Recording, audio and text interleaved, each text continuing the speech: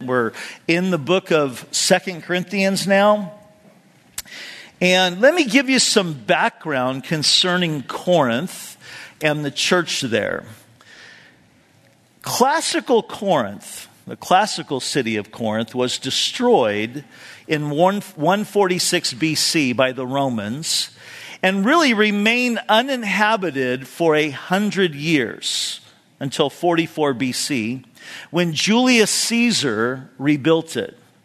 So when Paul visited Corinth in 49 AD, it was just over 80 years old, and it had a population of 80,000 people, which was huge for a city in that day and age and in that time period.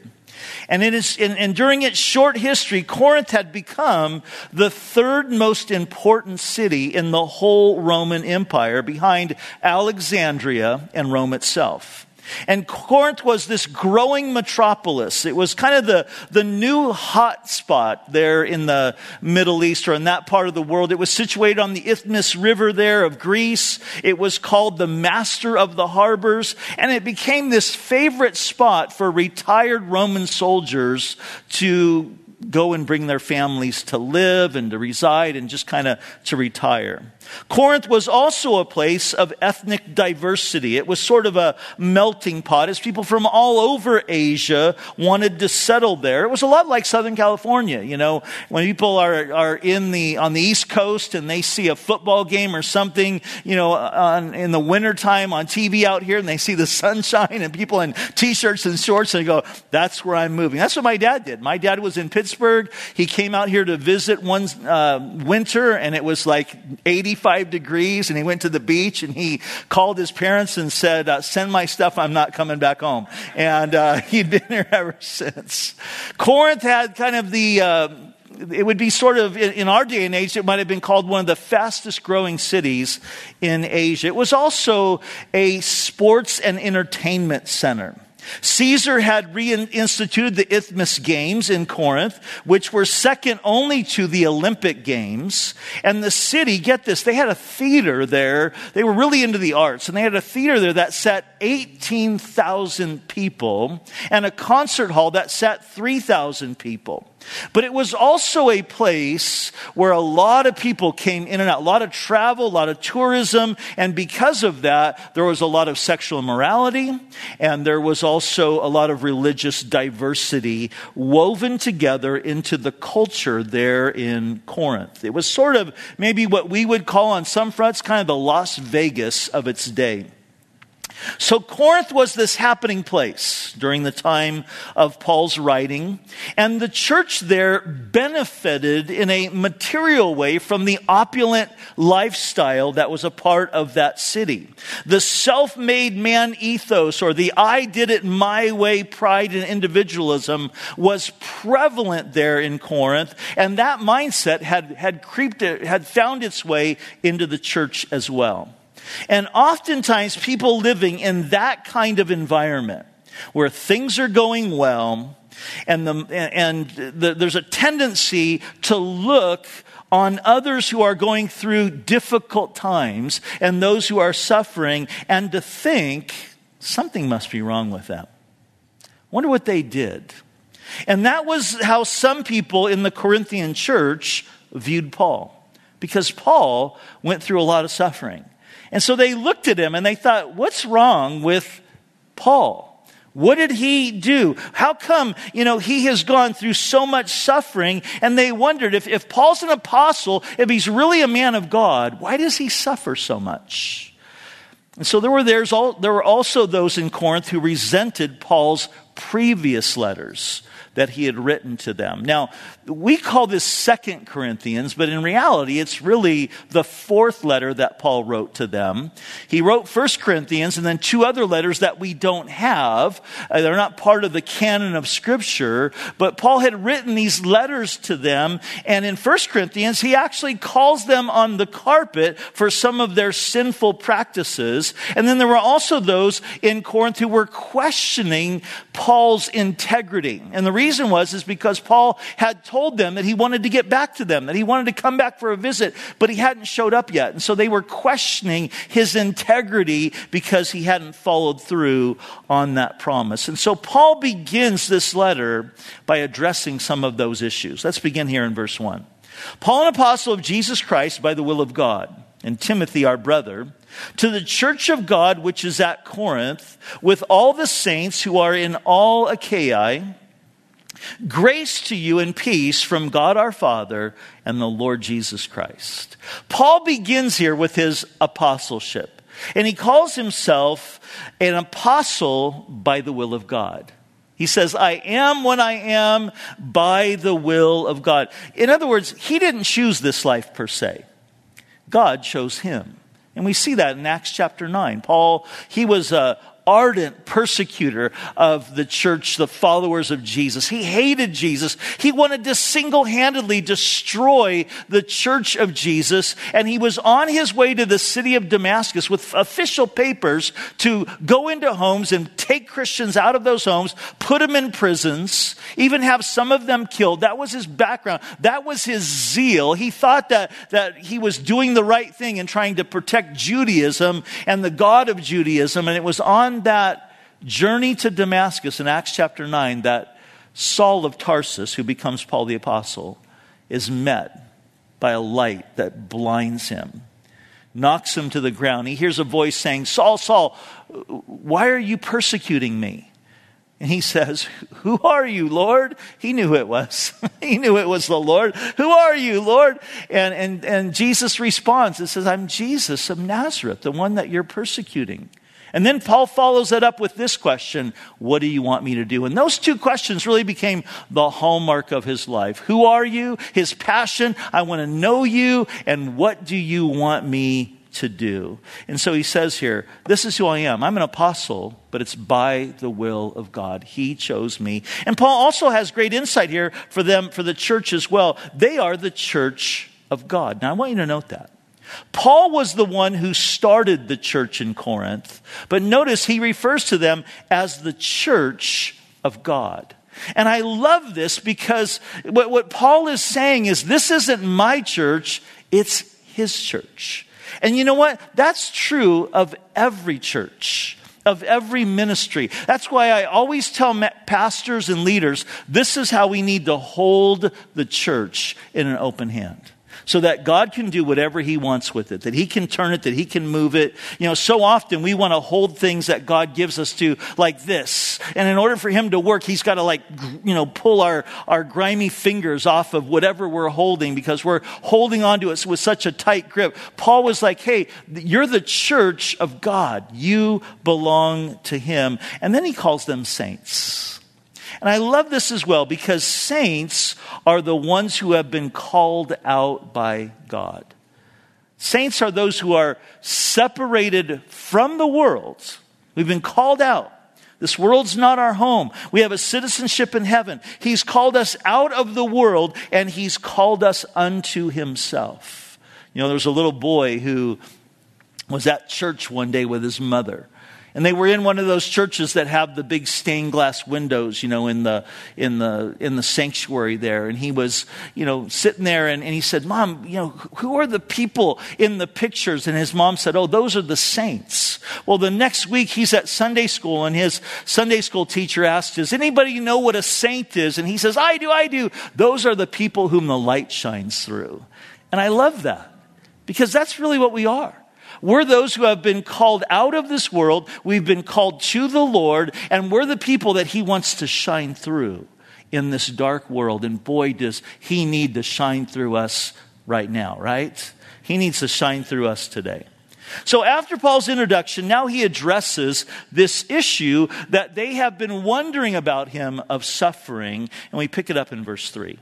Blessed be the God and Father of our Lord Jesus Christ, the Father of mercies and the God of all comfort, who comforts us in all our tribulation, that we may be able to comfort those who are in trouble with the comfort with which we ourselves are comforted by God.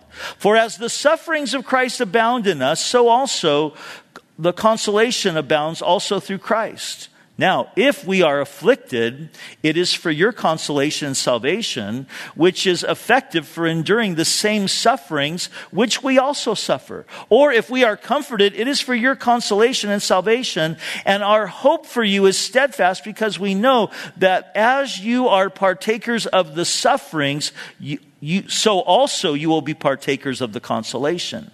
For we do not want you to be ignorant, brethren, of our trouble, which came to us in Asia, that we were burdened beyond measure, above strength, so that we despaired even of life. Yes, we had the sentence of death in ourselves, that we should not trust in ourselves, but in God who raises the dead, who delivered us from so great a death, and does deliver us, in whom we trust that he will still deliver us. You also helping together in prayer for us, that thanks may be given by many persons on behalf for the gift granted to us through many. Have you ever heard somebody ask this question? Maybe you've asked it yourself. Why does God allow bad things to happen to good people? Why does God allow bad things to happen to good people? Well, first of all, I just want to say this. The Bible says there are no good people. We're all sinners. We've all fallen short of the glory of God. But that's, you know the idea. Or this question, why does God allow Christians to suffer? And that's a problem for a lot of Christians, because a lot of Christians think like this: if I have the right faith, if I really love God and I'm trying to do the right things, then my life is going to be filled with blessings. And usually this is how they define blessings. I'm healthy. My life is void of any major problems. God takes care of my family. I'm provided for. I'm safe. And my life is void of suffering and pain. A lot of Christians think that way. In fact, I remember Greg Laurie saying after his son was killed that he got tons of letters expressing this sentiment: Greg, how could something like this happen to you? Like, hey, Greg, you're a man of God. You're special. God's using you. How could this happen to you? These things are not supposed to happen, in other words, to someone who really loves God and is being used by God. Well, the life of the Apostle Paul flies in the face of that type of mentality. You see, no one loved God more than Paul. No one had more faith than Paul. Paul was a great teacher of faith and great teacher of doctrine. And he modeled what it looked like to love God and to live with faith in God. And yet Paul, he suffered perhaps more than any Christian who has ever lived. You name it, Paul dealt with it. He endured it. In fact, I want you to keep your place here, but turn to 2 Corinthians chapter 11 real quick. And I want to read just one thing that Paul writes here about his testimony and his experience in suffering. 2 Corinthians chapter 11. And look at verse 24.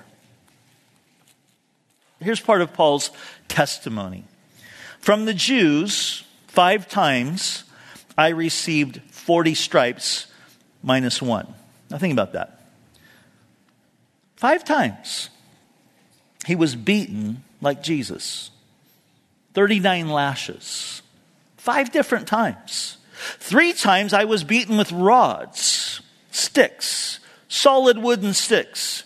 Once I was stoned, and he's not talking about marijuana, okay? 3 times, and when he was stoned that time in Lystra, they literally thought he was dead. The Christians are all gathered around. They're crying because they think he's died and God brought him back to life. It's crazy. 3 times I was shipwrecked. A night and a day I have spent in the deep. In journeys often, in perils of waters, in perils of robbers, in perils of my own countrymen, in perils of Gentiles, in perils in the city, in perils in the wilderness, in perils in the sea, in perils among false brethren, in weariness and toil, in sleeplessness often, in hunger and thirst, in fastings often, in cold and nakedness, beside the other things that come upon me daily for my concern for all the churches. Now, the only thing in that whole list that I can relate to is the last sentence, the concern for the churches. I mean, it's crazy, the things that he went through. I read this, I think, I've never suffered a day in my life. The next time Pete's down, next time you hear me complaining, just slap me upside the face and tell me to read 2 Corinthians 11, all right? I mean, it's crazy. Now, turn back to chapter 1. And I want you to notice what Paul said there in verse 8. Paul said that it got so bad at one point that he despaired even of life. In other words, there were some days where he just felt like he wanted to die. That's how bad it was. But this is one of the reasons why I love the book of 2 Corinthians. Because in this book, Paul gets very, very real and very, very raw. Maybe more so than in any other book he's written. He bears his heart. He bears his soul. He shares with us the things that he struggles with, the things that he deals with, the things that are on the cusp of his heart.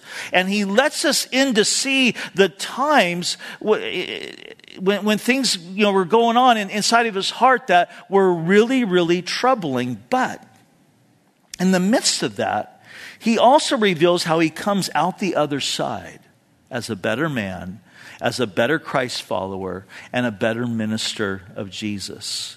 And there's 4 things that I want us to see tonight that Paul says about how God uses our suffering in the verses that we just read. So if you're taking notes, the first thing I want you to note that Paul mentions about how God uses our suffering and the pressing that we go through is that it allows us to experience something of the comfort of God. Look at verse 3 again. He says, "Blessed be the God and Father of our Lord Jesus Christ, the Father of mercies, and the comfort and the God of all comfort, who comforts us in all our tribulation." He didn't say in some of it, in all our tribulation. It was the author and pastor John Piper who called suffering, this is when he was going through cancer, he called suffering a beautiful hermeneutic. You might be thinking, what's that? What's a hermeneutic? Well, hermeneutics is the proper explanation of Scripture. And the idea, what he meant by that was this: suffering has a way of making the Scriptures come to life. Isn't that true? Suffering has a way of just making God's word all the more real. And what Paul discovered is that God meets us in our suffering, and in that he reveals himself to us in a greater way. We'll see this in chapter 12. When Paul talks about his thorn in the flesh, that he prayed that God would take it away. And Jesus comes to him and says, "Paul, my grace is sufficient for you, and my power is made perfect in your weakness." In other words, we talked about this Sunday, his power is manifested to the greatest degree, the greatest extent in our weakness when we're weak. And so what did Paul say? Okay, great. Then I'm going to rejoice in my weakness, because when I'm weak, then he is strong. But here's the thing. We don't discover that unless we find ourselves in times of weakness.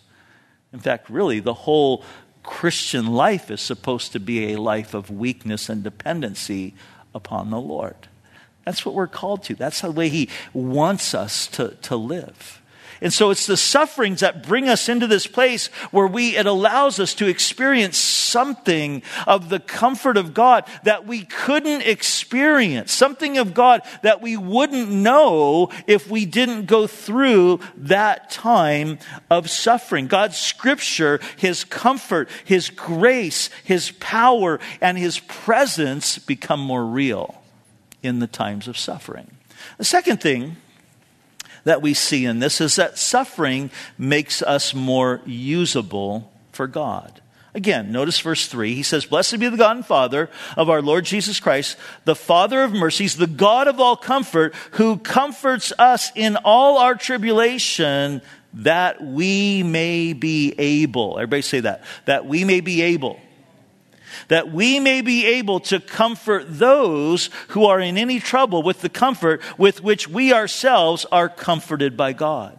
For as the sufferings of Christ abound in us, so our consolation also abounds. That word consolation is another way of saying our comfort, God's mercy. It also abounds through Christ. Now, if we are afflicted, it is for your consolation and salvation, which is effective for enduring the same sufferings which we also suffer. Or if we are comforted, it is for your consolation and salvation, and our hope for you is steadfast, because we know that as you are partakers of the suffering, so also you will be partakers of the consolation. Here's what Paul's saying.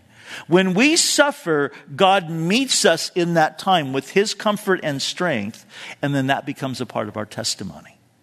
That becomes a part of our story. And that becomes a part of our experience with God. And that then equips us to have an impact on the lives of others who are suffering similar things. It opens up a door for further ministry. You see, when you've gone through something that someone else has gone through, it gives you understanding. You sense, you know their pain. How many of you ever had a root canal before? Okay? They take that big long needle, they stick it, all the way down into your heart, through your mouth. And, it's agonizing, right? And even though you're numb and everything, I've had a couple of them, unfortunately. So somebody says, I have a root canal. Right away, you're like, oh. Or what about you ladies who have had babies? And those of you who have gone through hard, difficult labor. There's some gals that they pop babies out in like 2 hours and it's like, wow, but then you have the ones that it's 24 hours, it's 19 hours, and it's just brutal. And any of you ladies who have gone through that, there's a sense of sisterhood there, right? There's a sense of you're bound, you hear somebody's, in that time of labor and you're interceding like crazy because you've been there. You're praying for God's mercy. None of the guys are doing that because we've never experienced that. But you ladies, you're just your heart, it aches, it breaks. There's a special bond. So suffering brings this understanding. But I want you to note this word comfort that Paul uses is more than just having sympathy or empathy. That's good. But this word comfort is derived from 2 Latin words. It's the word com, which means with, and the word fortis, which means to make strong or fortified. And so comfort is the idea, don't miss this, of coming alongside someone and strengthening them and fortifying them. That's what we're doing. And we're able to do that because of the insight that we've gained in our suffering and how God strengthened and fortified us in our time of weakness. And so the person who has been through a similar thing as someone else, they know how to use the right truth in that moment. The right truth of God in that moment. And this is part of the problem in the church today. A lot of times, well-meaning Christians say a lot of stupid things. Well-meaning, but stupid things. Like, for instance, someone loses a loved one suddenly. It was unplanned. It wasn't like somebody's in the hospital, they're struggling, but it's a car wreck, or it's a heart attack, or it's something, it's really, really sudden. I have heard well-meaning Christians say to that grieving spouse, that grieving mother, well, praise the Lord, at least they're in heaven. Or to say something like, hey, we know, the Bible says all things work together for good to those that love God and are called according to his purpose. Now, here's the thing. Those are true statements, but they're for the wrong time. It's the wrong time. I remember once when my son was 8 years old. And I liked taking him with me when he was younger on hospital calls. And so we go to one of the local hospitals by here, and there's a guy named Jerry in the church, and he's in bad shape, and he's in the hospital. He's all hooked up to all these, wires and things, everywhere in his body, and he's laying there in his bed, and he's just looking really, really bad. And my son, and just bless his heart, little 8-year-old, he's got just this big heart. He loves people, and we walk in, and he just doesn't know what to say. And so he says to this guy, he's all hooked up in the hospital, he goes, "Man, you're a really handsome man."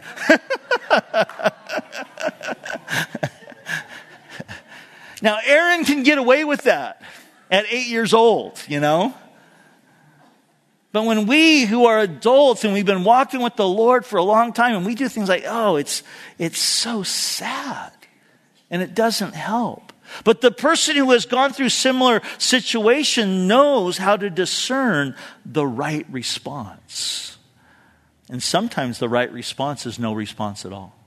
It's just to be there. It's just to hold somebody's hand. It's just to put your arm around them. It's just to sit in the same room with them for hours. Now, I love what Paul says here in verse 5. Notice again. "For as the sufferings of Christ abound in us, so our consolation also abounds through Christ." The word abounds, I want to give you a visual picture of this. It's the idea of a river that is overflowing. It's a river that's flowing really, really fast, that's overflowing the banks.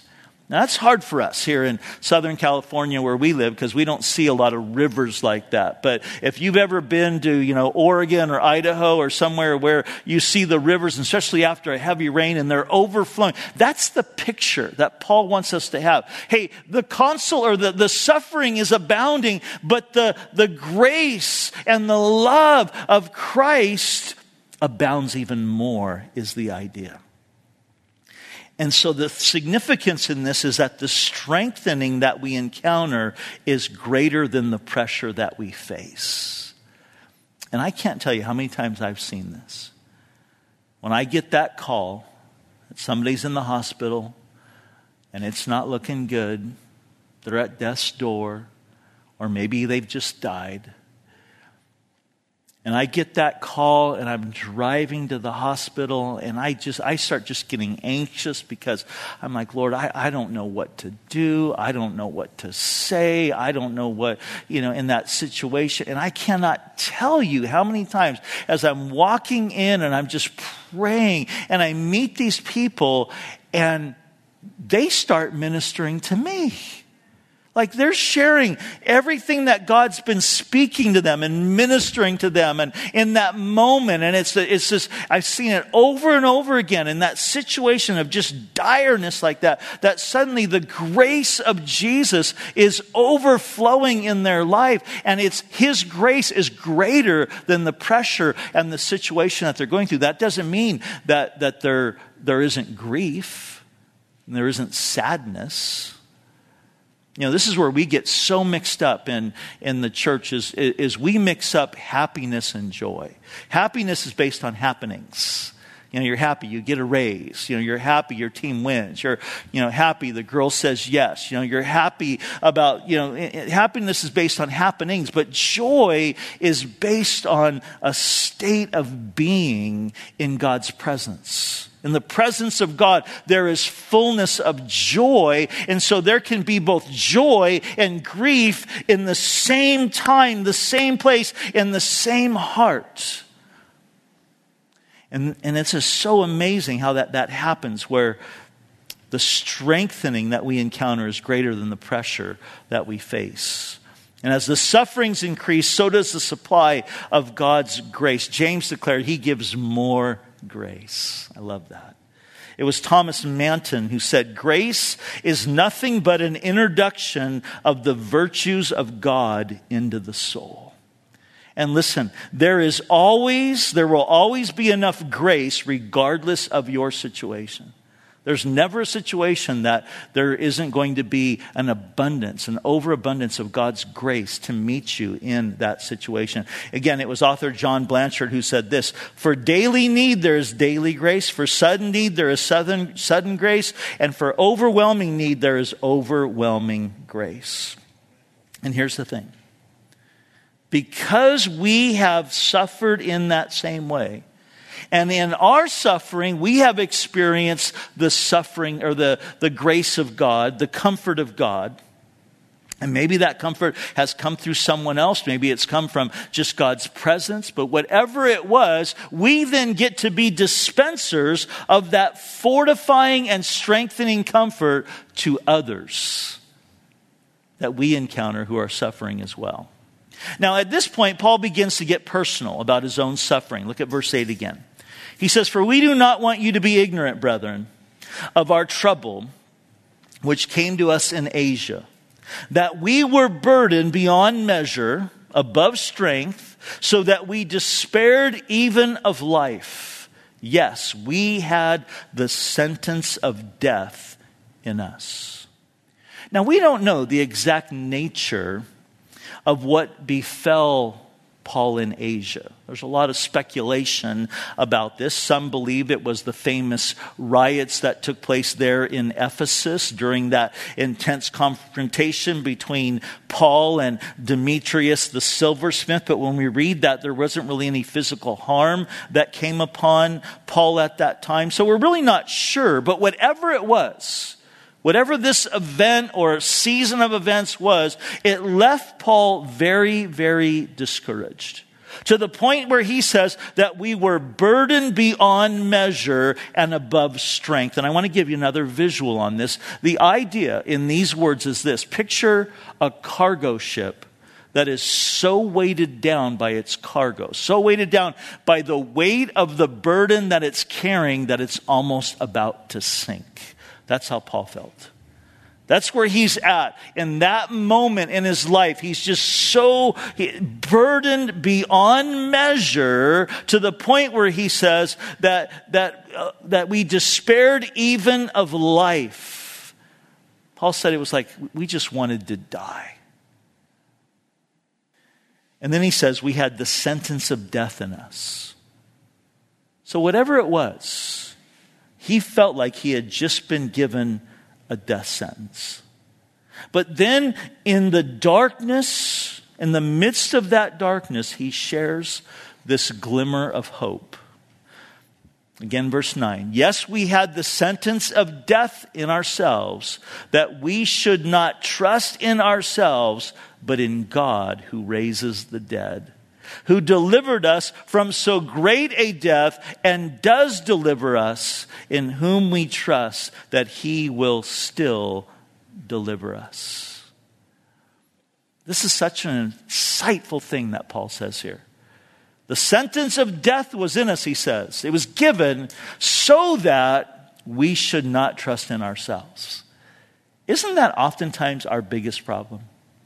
We trust in ourselves. Our first reaction is usually, I can fix this. I can get myself out of this mess. I can take care of this. And so God is constantly seeking, though, to move us away from that tendency because he wants us to live these lives of not self-sufficiency, but lives of being dependent and sufficient upon him. And so here's point number 3. Suffering reminds us of where our strength really lies. And what Paul says here, it's so great. He says, and he's the God. We saw that we should not trust in ourselves, but in him. Why? He's the God that raises the dead. In other words, he's the God that does the impossible. But sometimes it takes us getting to our lowest low before we realize, I can't do this. I have to trust in the God who raises the dead. And verse 10, it's epic. Look at it again. He says, who delivered us from so great a death and does deliver us, and in whom we trust that he will still deliver us. I love this. He says, God has delivered us. That's past. He does deliver us. That's present. And he will still deliver us. That's future. In other words, God has got you covered. Amen? The Bible says that he'll never leave you nor forsake you, so that we can confidently say, I will not fear. So God helps us so that we can help each other. And suffering reminds us of where our strength really lies. That it lies in God. And then number 4, suffering reminds us of how much we need each other. Notice verse 11. He says, you also helping together in prayer for us, that thanks may be given by many persons on our behalf for the gift granted to us through many. I want to read this verse to you again in the New Living Translation. I love the way it puts it. And you are helping us by praying for us. Then many people will give thanks because God has graciously answered so many prayers for our safety. You know, when you have a difficulty or a trial, there can be a tendency to isolate ourselves. There can be a tendency to pull back. You know, that oftentimes is my tendency. I don't want people to see my pain. Despite the fact that I am the main Bible teacher here at Calvary Vista, I don't ever like being the center of attention. The only thing that allows me to be able to do this is because I'm not talking about me, I'm talking about God's Word. And so my natural tendency when things are difficult, it's like, you know, I just want to isolate. I just want to pull back. But that is so wrong. It's the wrong thing to do. That's another manifestation. That tendency to want to isolate is another manifestation of that tendency towards self-sufficiency. I can handle this on my own. I'll carry this myself. I want you to look back. Look back again at verse 8. Notice what Paul says. For we do not want you to be ignorant, brethren, of the trouble which came to us in Asia. You catch that? Paul's saying, hey, we want to share with you what's going on. We want you to know what's going on in our life. Because we realize, hey, this is a team thing. We're in this together. And I love the fact we have a couple different prayer chains here at our church, and we have a prayer chain line. And, you know, those emails really, they ought to be filling up because we should be open about sharing, hey, I need prayer for this. We should be open to share with our friends, hey, can you pray for me for this? But so often we you know, hey, how you doing, bro? I'm doing great. And inside we're like dying, you know. And we don't want to be the heavy. We don't want to be the downer, you know, the Debbie Downer. We don't want to be that person. But the Bible says that we're to bear one another's burdens and so fulfill the law of Christ.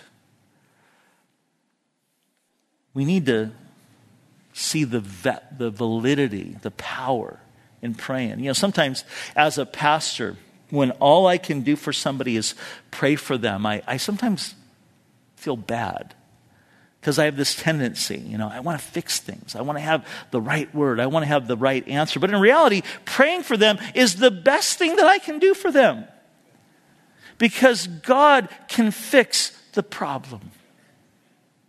God can meet them in that moment. And Paul fully understood the role that the prayers of others played in his ministry. I want you to listen to a couple passages. He asked the Ephesians in this way. He said, pray also for me, Ephesians 6:19, that words may be given to me in opening of my mouth boldly to proclaim the mystery of the gospel.